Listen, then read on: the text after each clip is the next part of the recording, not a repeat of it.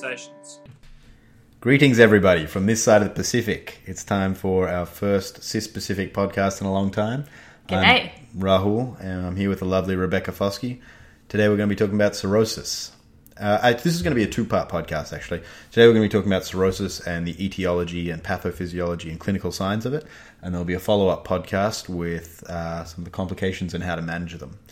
So we're going to start with a case, as per usual. We got Brian, a 33-year-old mechanical engineer, who's dragged to the emergency department by his wife because he spent a good part of the year complaining about abdominal pain and spends a lot of time lying in bed when he gets home from designing Formula One spoilers. Good on you, Brian.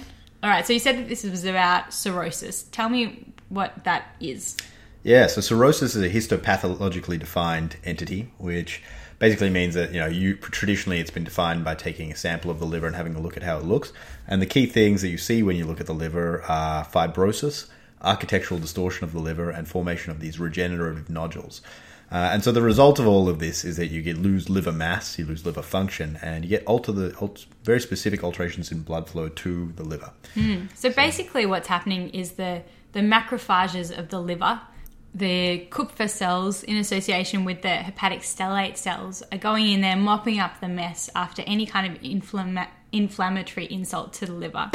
And they're trying to help there with the healing, but chronically the activation of these cells leads to increased deposition of collagen and extracellular matrix.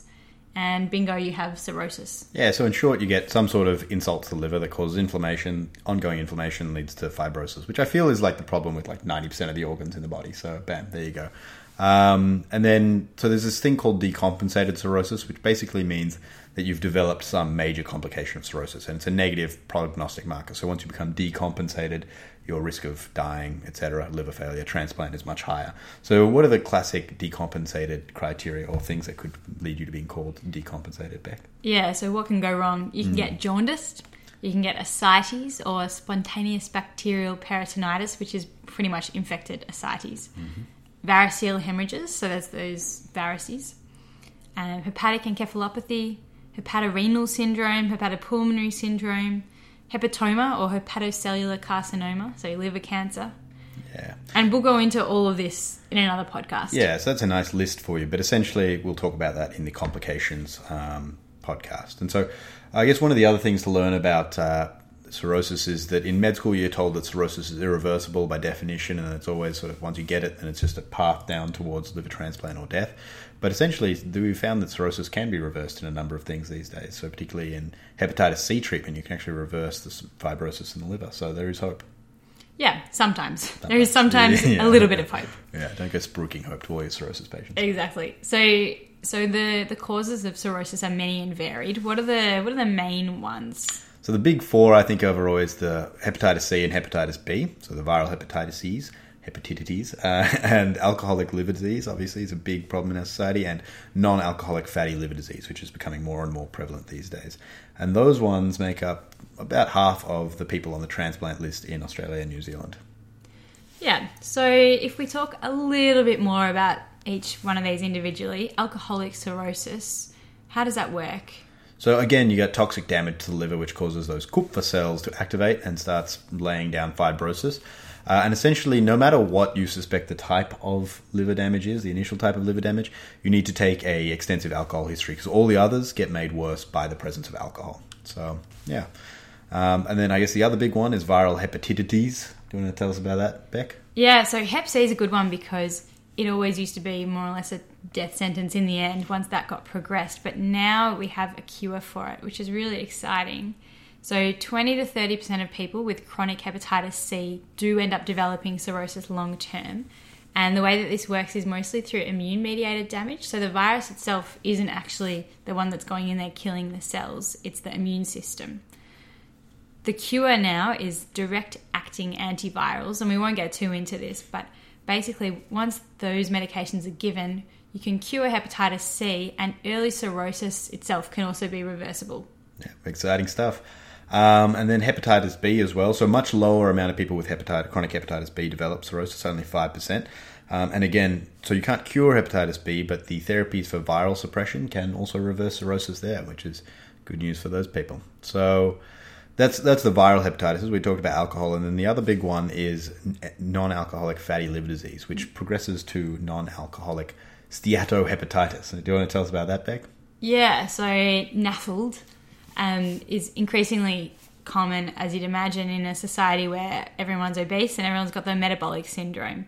So what we're actually realizing now is that what used to be called cryptogenic cirrhosis, or cirrhosis of unknown cause, is probably caused by non-alcoholic fatty liver disease. And basically that's a spectrum of things. It starts off with fatty liver, and then that progresses to fibrosis or non-alcoholic steatohepatosis. And in the end, that can cause cirrhosis. Yeah. So it progresses to hepatitis and then fibrosis, which is the cirrhosis. Yeah. Not all the people, in fact, very few of the people with non-alcoholic fatty liver disease become hepatitis, non-alcoholic steatohepatitis. No. But yeah, some portion do, and then some portion of those go on to cirrhosis as well.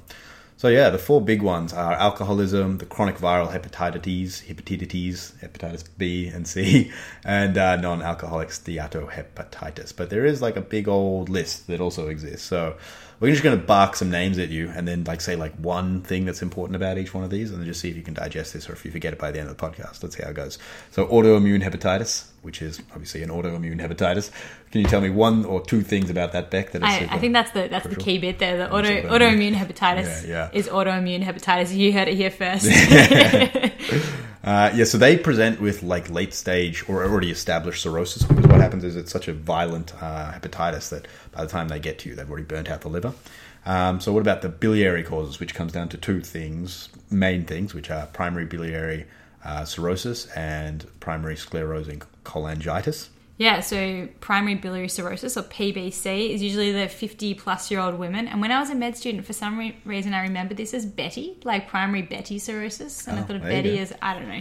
That one won't age well, but hopefully now that helps you. Yeah. Old women, predominantly, they present with fatigue, and anti-mitochondrial antibodies are very specific for this. Yeah, so it's one of those AMA antibodies you just kind of remember. And then PSC, what's the one distinguishing primary sclerosing cholangitis? Yeah, so you usually this is associated with ulcerative colitis, and you diagnose it on an MRCP or ERCP. Yeah, so the ulcerative colitis thing is the classic med student association. Then you got these inherited ones, which you read about in Talley and O'Connor, but you don't actually see very often. You see hemochromatosis, I guess. So hemochromatosis is one, which is an iron storage disease. And the majority of people who have hemochromatosis do not end up with cirrhosis. In fact, it's very rare. Then you got Wilson's disease, which is the copper storage disease. I always remember because of the Kaiser-Fleischer rings. That's You'll never see it in real life. You will see it in your med student exams. Yeah, and then alpha-1 antitrypsin deficiency as well, which is also, you may be familiar to from COPD. It's one of the causes of COPD, but it also causes liver disease. And it's rare, again, the most common in the ZZ genotype, if you really want to get specific, but don't worry about that. Yeah, you don't. Yeah. Then there's the most important form of cirrhosis, which is cardiac cirrhosis. This is basically a build-up pressure from a failing heart, which transmits through the veins down to the liver and congests it and cause it to eventually become cirrhotic. Then there's a billion other causes, but we won't get into those. Yeah, really what you want to stick with there is hepatitis B, hepatitis C, alcohol, and non-alcoholic fatty liver disease. Yeah, which actually leads us nicely into a MedConversations recap break. This is a new section. I hope everyone loves this. We're workshopping this for ages. Some of the brightest minds in MedConversations. We've had some good focus groups. All right, so what we've learned so far. Cirrhosis is when the liver becomes fibrotic and architecturally distorted. What's it caused by? It's caused by anything inflammatory, any inflammatory insult to the liver, which makes the Kupffer cells work overtime, and the stellate cells induce a whole bunch of fibrosis. We said the four major causes: hepatitis C and B, alcoholic liver disease, non-alcoholic fatty liver disease. And then decompensated cirrhosis is constituted by the presence of anything from jaundice, ascites, variceal hemorrhage, hepatic encephalopathy, hepatorenal or hepatopulmonary syndrome, or hepatocellular carcinoma. So, nailed it. Yep. All right, so we're 9.5 minutes in, and I think it's time to hear a bit more from Brian. Yeah, so you take a good history from Brian and find that he's been fatigued over the last 2 months. He's had intermittent right upper quadrant pain, right where your liver is, just from your anatomy exams, and he's had fevers as well. His wife tells you he's become more yellow, and Brian says he's becoming itchier and itchier. So you take on even more of a history, and you find out that 4 years ago, Brian and his wife were major speedballers, shooting up coke and heroin every weekend and hitting the town. However, that is a habit they let die with dubstep. He's always been a teetotaler, though, he tells you, and he hates the alcohol industry for what it's done to the youth. So you decide to examine this odd man, and you find that he is jaundiced and has spider angiomas on his chest, a mildly tender but small liver, and flank dullness on percussion. Oh, what an examination. That was fantastic. Yeah, well done. Yeah. What a history. So if we start off, we're just going to go through talking about the clinical manifestations of cirrhosis. Let's start off with the symptoms. Okay, so there's a bit of overlap with hepatitis for some of these. So fever, fatigue, and weight loss, just constitutional stuff. I feel a bit shitty. And then there's nausea, vomiting, diarrhea, and abdominal discomfort, sometimes up in the right upper quadrant, sometimes just generalized. So that's all the non-specific stuff. But then there's the hepatic decompensation / more specific to cirrhosis stuff. And what does that consist of, Beck?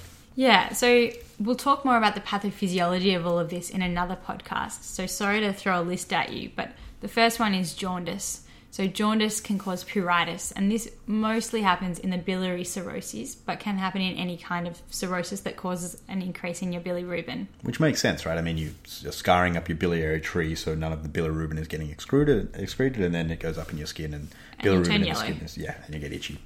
So then there's upper GI bleeding, which consists of hematemesis, melena, or PR bleeding, so melena or PR bleeding if it's sort of like going all the way through fast or slow.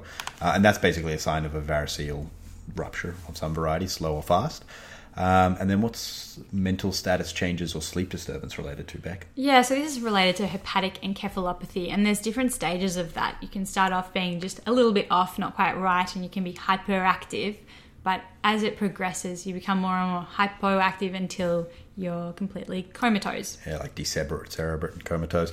And then there's abdominal swelling and peripheral edema. So if you've ever seen like a chronic liver cirrhosis patient, you sometimes see that they're really muscle wasted, but they got this huge abdomen. And that's due to ascites, like fluid in the abdomen in the peritoneal space, which is because of a whole bunch of changes with the blood flow we were talking about before, which all relates to portal venous hypertension. So we'll talk a bit more about that later, but that's a complex process that leads to one of these, pretty much a lot of these complications. Yeah, and I think it's a common misunderstanding that ascites is due to hypoalbuminemia, but actually the main cause is the portal hypertension, and that's been a question previously on basic physicians exams. Oh, there you go. And then in men and women, you get this like sex hormone related stuff. So in cirrhosis, there is some complex changes in sex hormones. And one of the things that women, they'll get amenorrhea, so they won't have their period, and men will become hypogonad. So they will become hypogonad. I am hypogonad. Yeah. So then so that was all the symptoms. Then there's the clinical signs, and this is one of the we were talking about this before. It's one of the classic things you get asked again and again in med school to list the signs of cirrhosis. So we can start with just the vital signs, which is what sort of things would you see in a cirrhotic patient, Beck?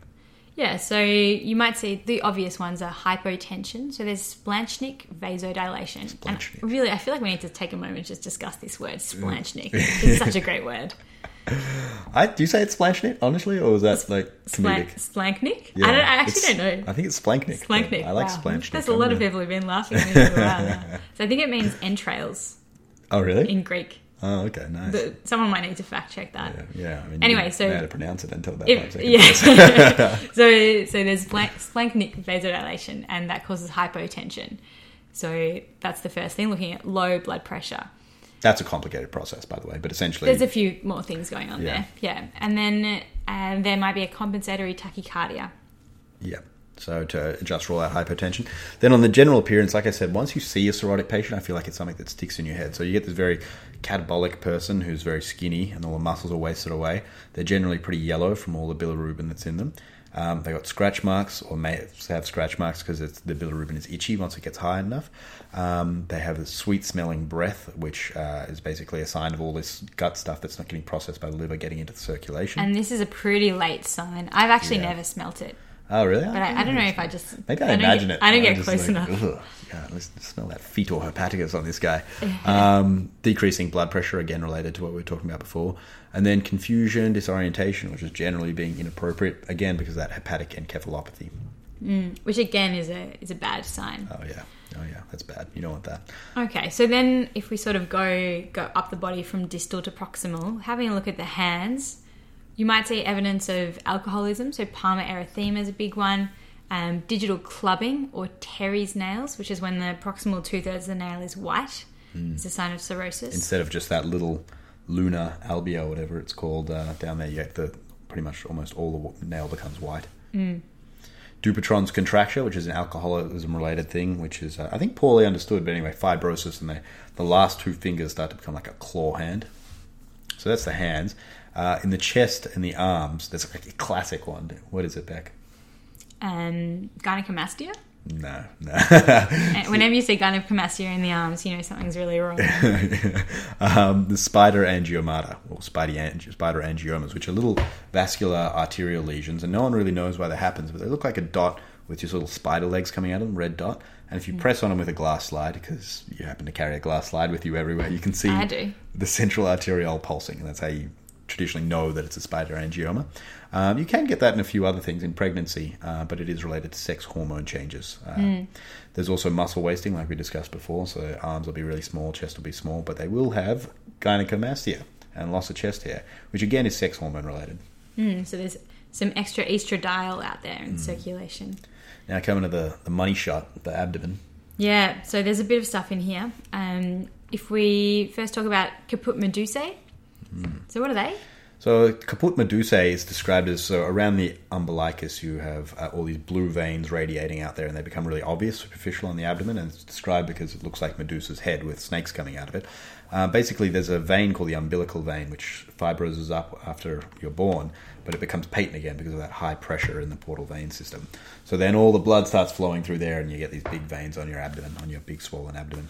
Yeah. So speaking of big swollen abdomen, this is usually because of ascites. So that's when there's an accumulation of fluid in the peritoneal cavity. So the way that you find that is you can percuss the abdomen and you might feel flank or listen or hear flank dullness. And it's called shifting dullness because you percuss it out, you hear where it stops being tympanic and it starts to become dull. Get the patient to lie on their side and see if it moves, which suggests that the dullness is from fluid.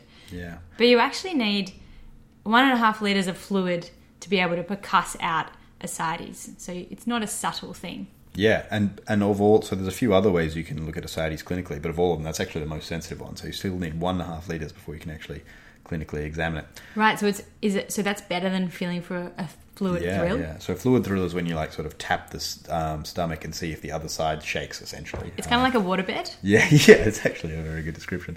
One of my best buddies in high school had a waterbed, and I sometimes like go at his house. It was incredibly uncomfortable. Have you ever slept on a waterbed before?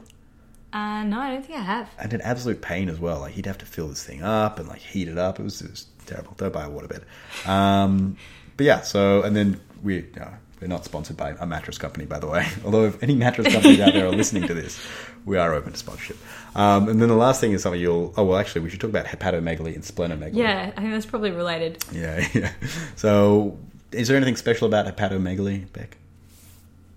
I'm not sure where that question was leading. Probably yes. That's an honest question.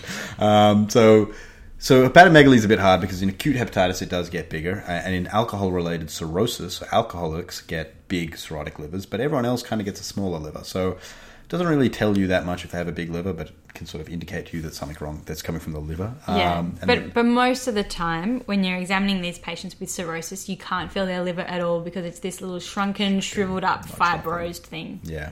And then splenomegaly, so big spleen, usually is asymptomatic, but you can feel it on the exam, but occasionally can be so big that it's painful. That's pretty rare.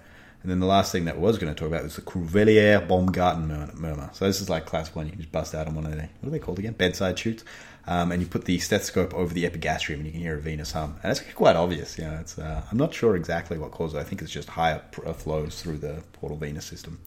And I think the most important thing there is being able to spell it. Yeah. But we'll leave that for episode 2. I'm looking at the word right now. I still don't think I can spell it. So then there's peripheral edema and asterixis, which is a sign of hepatic encephalopathy, which when you get them to hold their arms up like they're stopping a bus and their hands flap around. And sometimes that needs a bit of provocation, so you might need to flex their fingers back for them. Okay, so lots of stuff in there. I think it's probably time for another MedConversations recap break. I love this section. It's my favourite section now. So the 3 major causes to remember. Number 1, Beck. Hepatitis C. Number 2. Alcoholic liver disease. Number 3. Non-alcoholic fatty liver disease. I think we previously had 4 causes here. If you want to be really diligent, what's the 4th one? Hepatitis B. Correct, yeah. Symptoms of cirrhosis? So mostly just vague constitutional symptoms, a bit of mild upper abdominal discomfort. Unless you're getting some of those complications, in which case you might have ascites or GI bleeding. Which would probably be a sign. Yeah, that's true. But I It's guess abdominal you swelling. could complain. You could complain of their size. Yeah. That's so right. what are the signs, really quickly? So vital signs, you got hypotension with possible compensatory tachycardia, jaundice, evidence of anemia and encephalopathy. In the hands, you get palmar erythema and hepatic flap. On the chest, you get those spider angiomas and gynecomastia. The abdomen, you got the superficial veins all over the abdomen, big swollen abdomen, splenomegaly, and can't feel the liver because it's too small or it's a little bit big in alcoholics. And in the lower limbs, you've got edema. So these signs you're not going to see in everyone with cirrhosis. It depends on how bad it is, what the cause is, and whether it's decompensated. There you go. Well, very good. What's happening with Brian? Yeah, let's get back to him. So you order some blood tests and contemplate trying to cannulate his caput medusa just to see what would happen. I don't know. Every time I see them, I'm like, I could get a cannula in there. I could do Can't that. deny it's crossed my mind as well. So you find that Brian has an AST of 200 and an ALT of 150. His GGT and ALP are mildly elevated, but his bilirubin is 30. Which is just slightly high. Slightly up. And his platelets are low. His albumin and INR are both normal, and his UECs are unremarkable. You also do a liver screen. You're not 100% sure what you've even ordered, but you ordered some stuff that had hepatitis. You searched in the pathology system for anything with HEPA and just entered that in. And you found out that he's got hepatitis C antibodies and a positive hepatitis C RNA. So let's talk about some of these lab studies. Now I'm back from America, I call them labs. So not all, sorry if we have any American listeners. I do like you guys. It's a lot of fun being there. I like that they're called labs. Yeah. So not all patients need a biopsy. And what's one of the problems with a biopsy? So the thing with a biopsy is that you're sampling the size of the end of a needle. It's a really small amount of a very big organ. And when I saw a lecture on this recently, and they showed a big slide that was all painted in liver-coloured pinky red, and then they had one pixel of that blacked out. And I think their point was that you're not getting the whole thing. You might miss it. That's your sample size, yeah. So sometimes a biopsy doesn't catch it. And we do try and avoid biopsy if we don't need to do one. It's not all procedures come with risks. So let's go to LFTs, the liver function tests. What's wrong? But are they actually liver function tests? So the LFTs, at least the transaminases, are actually released during periods of liver damage, but they don't mark the liver function. So it's kind of a misnomer, but don't worry too much about it. So generally they're moderately elevated, but essentially in cirrhosis, if you have really bad cirrhosis, you've got no much liver left. There's nothing left to damage. There's nothing left to release all these enzymes, so you don't actually get any. You don't have normal LFTs.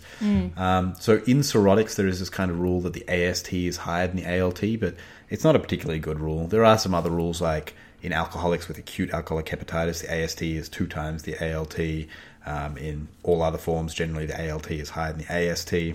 I don't know. It's not been a huge yield thing for me. What do you think? No. I think that the AST to ALT 2-to-1 thing is pretty useful, but like you say, once they end up cirrhotic, all the rules go out the window. Yeah, exactly. And you don't know when you're catching these people. And honestly, if you ask someone if they drink before and they tell you, I've been having 10 drinks a night for the last 2 years, it's a lot better than your AST to ALT ratio. Yeah. So then you've got the cholestatic ones, the ALP and the GGT. So they're usually higher, obviously, in cholestatic disease, which if you could tie us back, Beck, what were those? Yeah, so PSC and PBC. Yeah, so all those biliary cirrhoses. And the GGT, everyone probably knows this, is higher in alcoholics. So if you measure it after a night of drinking, it'll generally be higher, and also a cholestatic disease. Bilirubin can be normal at the start of cirrhosis, but as things get worse, there's more scarring, then it tends to rise. Yeah, and so this is a marker of cirrhotic severity as well. Yeah, decompensation. It's used in a lot of the prognostic scores. And then albumin as well, also used in a lot of the prognostic scores. And what happens to albumin? Why does it happen, Beck? So albumin is made or synthesized in the liver. So if the liver's not working properly, then there's less albumin being made. So it's non-specific, but it can be used to grade cirrhosis because this one actually is a true liver function test. It's actually testing the function of the liver. Yeah, similar with bilirubin. I mean, that's part of your liver's function. And INR, which is the next thing, I think. Yeah, so it leads on nicely to INR. So the liver synthesizes a lot of the coagulation factors essential that make up your INR, so 2, 7, 9, and 10. And most of these proteins are synthesized in the liver, and when the liver starts to lose its synthetic function, the INR increases. So, yeah. And part of that, the INR also increases because you don't absorb vitamin K properly because you have malabsorption in liver disease. But that's only part of the story. So, yeah. It's a little bit complicated. So I think we'll leave it. Yeah. So let's talk about the FBE. The old humble FBE, everybody's favorite investigation. Yeah. So you get thrombocytopenia due to that hypersplenism, that splenomegaly. And essentially what's happening there? Why does the spleen seemingly chew up platelets back. Yeah, so it's mostly sequestration. Yeah, so it's actually just storing all the platelets in the spleen. So they have a normal platelet mass overall. It's just that they're all stored in the spleen. Yeah. But they do get some platelet dysfunction, so that still does predispose them to bleeding a little bit. And then late signs, you can get general white blood cell sequestration as well in the spleen. And so that'll go down as well. And anemia, which is multifactorial, particularly if you've got an alcoholic who's now impairing their red blood cell production in multiple ways. But so just look essentially for a lack of all the blood cells, particularly thrombocytopenia. And then the electrolytes as well, which are super important in some cases. But so what's the major thing, Beck? Yeah, I think there's sort of two major things. One of them is looking at the sodium. So you tend to see hyponatremia, and that's because because of a variety of causes. But one of those main things is there's increased ADH secretion. And that's because of the splanchnic vasodilation telling the body, I'm hypotensive, initiate those usual pathways that you initiate when you're hypotensive. So that's the renin-angiotensin pathway. And also the vasopressin pathway, yeah. So there's extra ADH secretion as well as a few other things, and that causes an excess of water. It's not a salt deficiency. There's a normal amount of salt in there, but there's too much water, so it's really diluted. So you're not getting rid of free water. In case anyone's confused, so ADH and vasopressin are the same thing, because I guess that didn't click for me for a while. And vasopressin, whilst also retaining free water, also constricts your blood vessels. So when you're hypotensive, the body is trying to get all the free water on board and also constrict the blood vessels. Another thing in the UEC is the creatinine. And this becomes most important in hepatorenal syndrome, so later stages of cirrhosis. Yeah, and again, that's hepatorenal syndrome. We'll talk about later, but it's a kind of complex process, which is tied to all of this stuff. So we mentioned Brian had a liver screen. What is a liver screen? It's a question that any junior doctor is asking themselves. There is really no answer to this. It is kind of a thing that I find gastro-regs just order to save themselves a bit of time when they come and see a patient who's suspected of having some sort of hepatitis. So what do you put in a liver screen? So to be honest, it depends on what the situation is. It's different if you've got a patient who's known to have normal LFTs, whose LFTs have just gone off 2 days after you've started a medication known to cause that. But if you really don't know why, particularly if you're admitting a patient, you haven't seen the patient. You haven't seen the patient, if you're just treating the LFTs. Yeah. So what I like to look for is I do a viral hepatitis screen. I look for basic toxins, so really just paracetamol. And I do a bit of a screen for any autoimmune things. And then I check the synthetic function of the liver. So what I write on my slip ends up being hepatitis A serology, hepatitis B, surface antibody, surface antigen, core antibody, core antigen, hep C serology, paracetamol level, ANA, anti-liver kidney, anti-smooth muscle. I check for the coags, and I do iron studies as well. There's a lot of stuff there. I mean, really, you should probably take a history, and based on some of the things we talked about earlier, you should be able to sort of divine what direction it's heading in. And then on top of that, you probably want to start with the liver ultrasound, which has an abdominal ultrasound, pretty good sensitivity and specificity for identifying cirrhosis. And then when you start to get into stuff like Wilson's disease and hepatitis E, you really probably want to send that to a specialist, because you haven't found anything with your normal stuff. Yeah, and on the wards, you'd be referring to gastro pretty early. If you think someone has cirrhosis, you're going to need some help. All right, case part 4. You swing around to see your buddy Hugh Jass over in radiology. He's been a good mate of yours since med school, and he reluctantly, even though this guy pretty clearly sounds like he has liver disease, lets you order an abdominal ultrasound. He always remembered Hugh being... It's a pretty reasonable thing to ask. He was never a reasonable guy. He was a bit of a Hugh Jass, really. So what does the report say? So your buddy Hugh Jass says the ultrasound shows increased echogenicity of a small liver, which basically means it's more opaque, and there is also evidence of moderate ascites and splenomegaly. Fascinating stuff. All right, so moving on to imaging studies, we'll talk a little bit about that. So basically, all of this stuff comes together in sort of a constellation of hints towards cirrhosis. It's one of those things where you actually have to think a little bit, which kind of is lame. Or not all patients need a biopsy, even though he said it was histopathologically defined. That's just how it is literally defined. But ultrasound is first line and has a 91% sensitivity and a 94% specificity. It's actually a really good test. Yeah, I actually never realized it was that good. But so the appearance of the liver can be small or large, depending on the cause, but usually small, and nodular with increased echogenicity. They can examine the blood flow using ultrasound, which shows that there's alterations in blood flow in the portal circulation and splenomegaly and ascites potentially, if those things are present. And if there are sometimes you might see nodules on there, which we'll talk a bit about in the next podcast, but that can potentially be cancer. So you need to keep an eye on nodules. Now, there's a couple of flashy things that have come out since then to hopefully increase your sensitivity for all of these, for cirrhosis. One of them is elastography, or FibroScan is the trademark name. And there's also ARFI, which is acoustic radiation force impulse.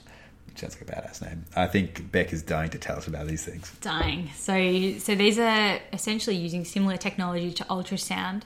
And what they want to find is how stiff is the liver. And FibroScan rates the stiffness of the liver from F1 to F4. So F4 is cirrhosis. F1 is A-OK, everything looks fine. Or there might be some very early fibrosis. The test is really good and really sensitive and specific if there's no cirrhosis or if things look pretty normal. So F1 is a pretty reliable result to get. Once you're into the F2, F3, it's basically the radiologist shrugging their shoulders. It's not really clear what that means. And F4 is a little bit more specific and sensitive for cirrhosis, but still not wonderful. So it's a good rule-out test, and it's a reasonable rule-in test.